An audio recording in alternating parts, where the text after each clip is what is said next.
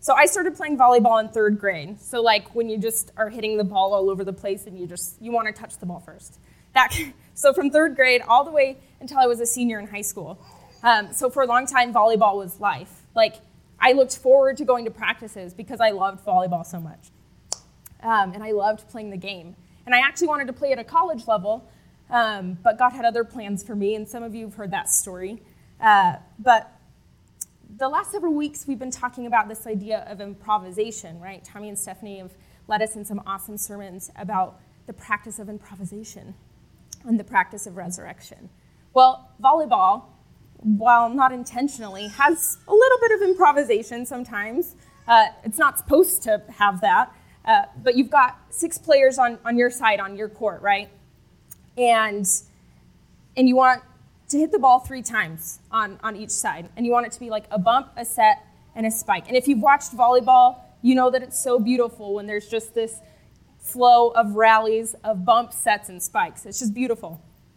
So in an ideal play, you want that to happen. You want that on each side, and you want that to keep going until somebody gets a point. Bump, set, spike, bump, set, spike. This is the flow of the game. And you know that it's so satisfying when there's a big rally and then someone just smashes it on the other side, right? You're like, yes. But sometimes the plays don't always go as planned because the ball is somewhat unpredictable, right?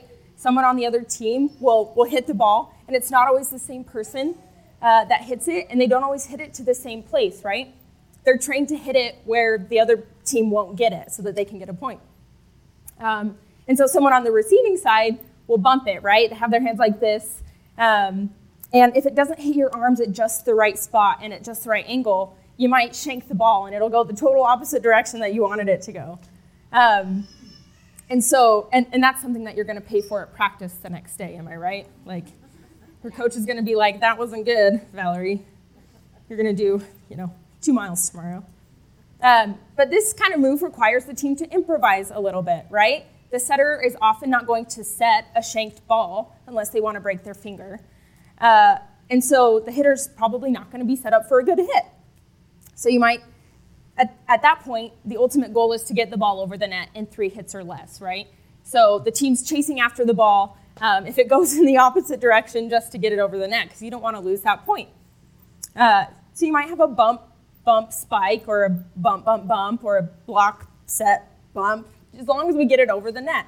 And while it's not ideal in the coach's mind or even the team's, there's a little bit of room for improvisation because we want to get it over the net.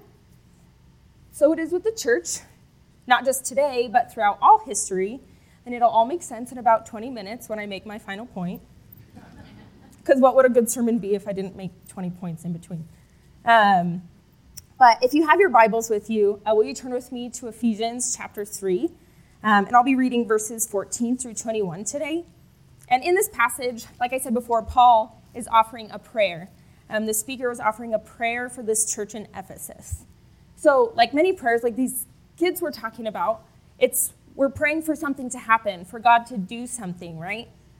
And Paul is praying for the Ephesians to get it. He wants them to get what he's praying for.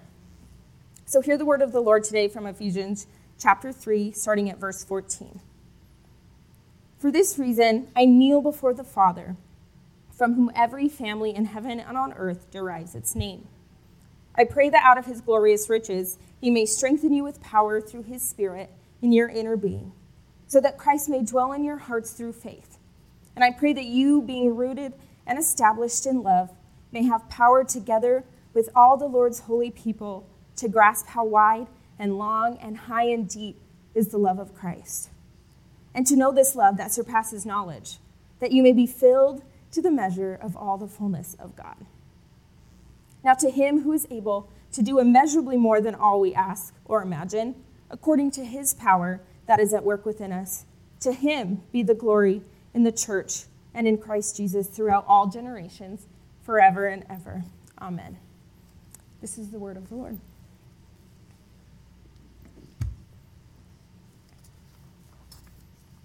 So this passage starts off kind of funny, right? For this reason. What reason?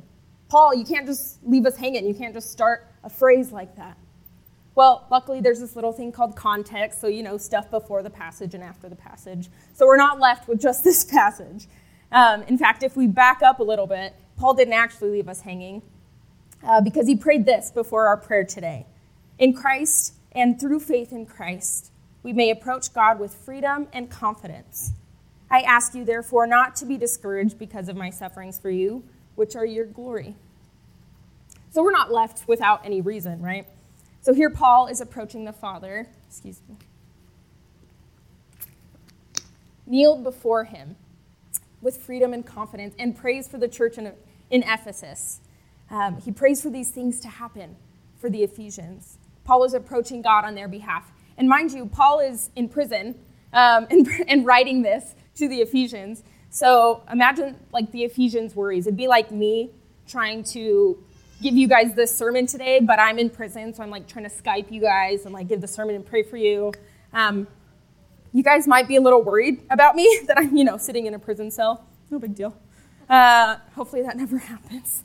But the beauty of the Word of God is that this prayer is not just for the Ephesians, but it's for us today, because the Word of God transcends time and place, right? If we allow it into our hearts. And we know this prayer is for us today because Paul starts with, I kneel before the Father from whom every family in heaven and on earth derives its name.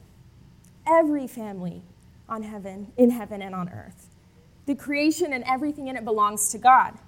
And God belongs to every family in heaven and on earth. See, there's no indication of time. No, God just belongs to the families from, 1 AD to 20 AD. No, God belongs to every family.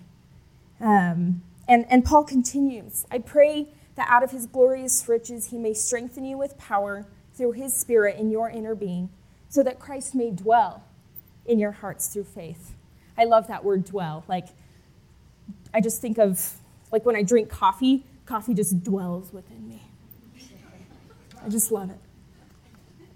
And there's beauty in the original Greek language that we don't always get when we read our English translations. It doesn't always translate well.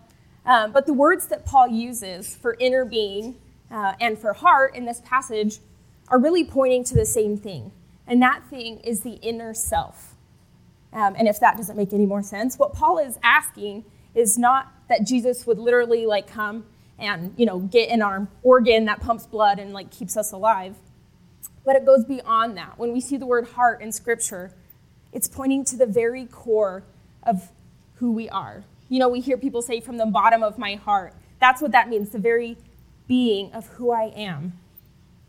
And so the inner self is this very core, created to connect with God and be empowered by the Spirit to do so. And I think that's so beautiful, that there's nothing we can really do in our own power to become a dwelling place for Christ. There's nothing we can do to make ourselves ready for that. But Christ dwells within us already because we have been strengthened with the power of the Holy Spirit to be a dwelling place for Christ. So examine your heart today.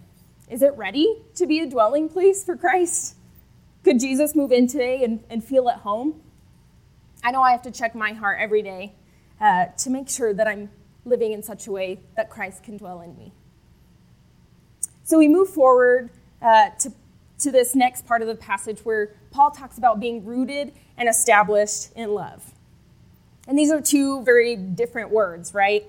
When we hear rooted, we think of like a tree or a plant or something, and how the roots are kind of the most important part, going deep and wide into the earth to give the tree strength. And when we think of established, we might think of like a building, right? Like this building was established in such and such year. I don't know what year this building was actually established, but it's been here for a while. But when we think about it, when we put it that way, the words aren't all that different, right? Rooted and established. They're kind of pointing to the same thing. And what Paul is trying to get at is more with established, more than being a word that denotes time, it also means a foundation has been laid from which something can be built, something sturdy and unmovable. If you've ever heard N.T. Wright talk, he's one of my favorite theologians. He has a beautiful British accent. And he says this about those two words. Christ's love is what we put our roots down into, and that same love is also the firm foundation from which our lives are built. So listen again to the following words. I'm going to read part of the passage again, because at first glance, they kind of seem unrelated, this being rooted and established with what Paul has to say next. But what we know about being rooted and established, hear these words again from Ephesians chapter 17. And I pray that you, being rooted and established in love, may have power, together with all the Lord's holy people, to grasp how wide and long and high and deep is the love of Christ. So we've got here a multidimensional love, right? A love that needs a people, a church, a body to be rooted and established, from which it can grow and build. Because the more it builds and grows, the wider, the longer, the higher, and the deeper it will reach. It'll reach beyond places that we can reach, beyond what we can ask or imagine, right, is what Paul says. And that leads us to the next part of the passage, which is my personal favorite. And by favorite, I mean least favorite, because it's the hardest for me. But Paul says, and to know this love that surpasses knowledge. He prays right before this that we might grasp this love of God, right? This high, deep, long, wide love of God. But then in the same sentence says that we can't know this love. Paul, make up your mind, bro. Like, what do you mean I can't know the love of God that you asked me to know? Grasping the love of God is going to be like a wild goose chase. But then I step back, and when I think about this, I think, could it be that a wild goose chase is precisely what God intended for such love? That the love of Christ might be something that we never cease searching for?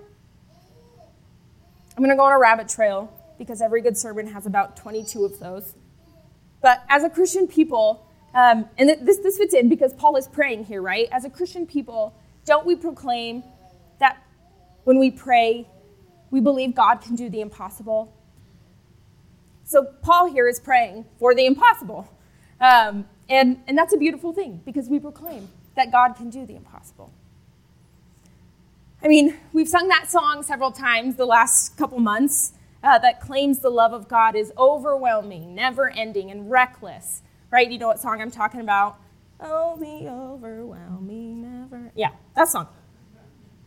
Well, if you're friends with any, music pastors on Facebook, you know that when that song came out, there was some debate over the use of the word reckless. Well, God isn't reckless. Idaho drivers are. Which is true.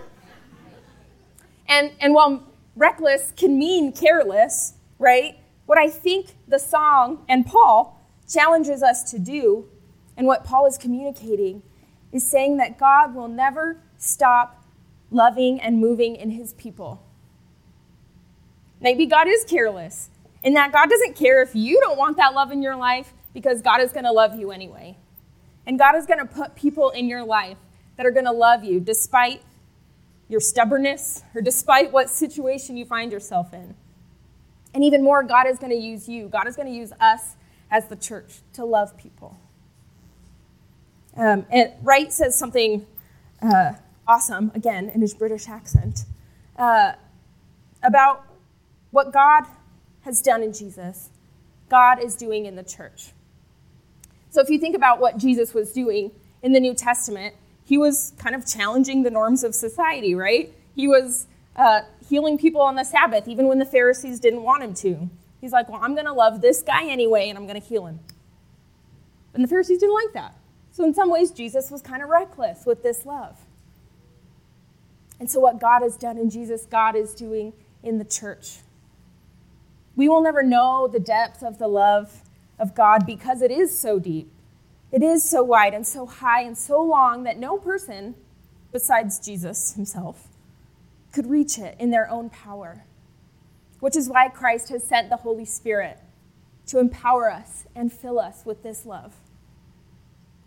Let me tell you something that has made all the difference in my life when I think about this passage. about not knowing. We live in a place and a time, right, that values knowledge.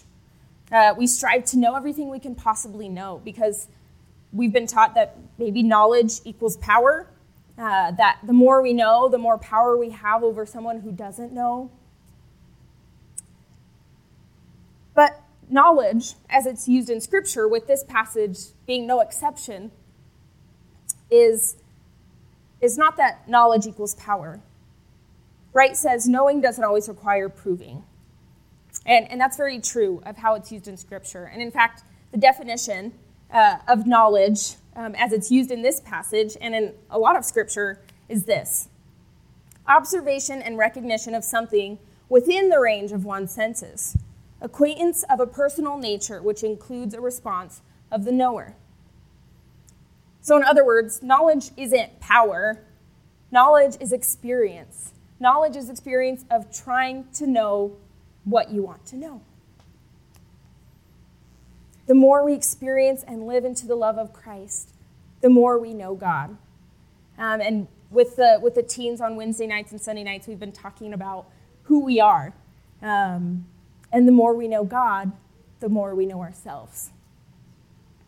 So not all hope is lost because we can know this love, right? There's a little bit of hope there because knowledge doesn't always mean power. But we can know to the extent of our knowing. But now I'm starting to sound a little bit like Paul, kind of confusing. So let me put it another way. We've been given power through the Holy Spirit to know the love of God at the level of which we're able. And I love that. I don't want to know everything there is to know about the love of God, not because I can't, but because it wouldn't be reckless anymore. There would be nothing more to chase after. Are we up for the challenge? And now, for my actual favorite part of the passage, not sarcastic this time, the very reason that Paul is praying for the Ephesians and us to grasp the love of God is that we may be filled to the measure of all the fullness of God. I just love that language. It's a little redundant, but that's intentional. That we may be filled to the measure of all the fullness of God. And this is really kind of the summative piece of this passage today, and perhaps even the whole book of Ephesians, because this is the pivotal portion of the prayer. Paul is returning everything to God. I'm giving all the glory to God. And why is this the pivotal passage? Well, I wouldn't be a good Wesleyan if I didn't talk about holiness or sanctification. But this is a sanctification phrase, the fullness of God. This is a life of holiness. A life filled to the measure of all the fullness of God is a holy life. This is where heaven and earth meet. And as a Christian denomination, right, we proclaim the reality that Jesus is fully God and fully human, right? So it seems fitting that Paul's prayer for the church is that we would live into that fullness, that Christ's church might embody the weaving together of the divine and the human. God is calling the church to be active participants in the kingdom. Little taste tests of the kingdom of God, as Tommy said last week. Or maybe it was Stephanie, I can't remember. But little foretastes of the kingdom. And this is what resurrection life is all about, right? This is what we've been talking about, the practice of resurrection. Participating in the merging of the human and the divine. Practicing resurrection life requires an ongoing relationship with the one who was resurrected and is resurrecting us. Filling us with new life each day. Redeeming what seems beyond redemption and restoring what is broken. This is good news. Amen? So you're probably sitting in your seats there like, what does this have to do with volleyball? Valerie, come on. Well, like I said, it wouldn't be a good sermon if I didn't make 17 points before getting to the actual one. So remember how I said that, sometimes the volleyball goes all over the place. Well, I also talked about wild goose chase. So chasing the volleyball sometimes is like a wild goose chase. We may not be doing everything as we're supposed to on our side of the court, but we're going to give it our all to get it over the net, right? We may not always grasp or understand the love of God, especially when it calls us out of our comfort zones, right? To do things like love our enemies or pray for those who persecute us. I don't know if I want a part of that, God. That's a little too hard for me. But God is doing more than we can ever ask or imagine. So don't stop chasing that love. Never stop loving others, church, because God is using you to bring the world to himself, to bring the kingdom of God to earth. So love wide and love long and high and deep, so that others might look at us and say, man, those people are reckless. Those people love well. I'm going to invite the praise team to come on back up here, and the servers, those who are helping with communion. I don't know if you picked up on it, but if you're like me, you noticed that the passages we read from before said something about food. Like, I skipped breakfast this morning, so I'm a little hungry, so maybe that's why. But in John, Jesus fed thousands of people from the little they had to offer, right? And he fed them abundantly. They were filled to all the measure of the fullness of God. And our psalm read, the eyes of all look to you, and you give them their food at the proper time. You open your hand and satisfy the desires of every living thing. And today, we get to celebrate the meal of all meals, the meal that symbolizes the human and the divine coming together in simple, ordinary elements, bread and juice, a meal in which we can remember and live into the promise of the resurrection. So when we eat this holy sacrament, this bread and juice, may we know the unknowable love of God. On the night that Jesus was to be betrayed, he took the bread and he raised it up, and after giving thanks for it, he said, take and eat this, and every time you do it in remembrance of me. Likewise, he took the juice, and after giving thanks, he said, this is the blood of the new covenant, poured out for you. Every time you drink this, do it in remembrance of me. Holy Spirit, would you come down today on these elements, sanctify them, that they might be the body and blood of Christ for us, so that we might become the body and blood of Christ in the world. All the elements are gluten-free, so you can go to any station. We practice an open table here, which just means if you desire and are in need of God's grace, I know I am, you're welcome. So do you want to be filled today? Come as you are ready and be filled to the measure of all the fullness of God.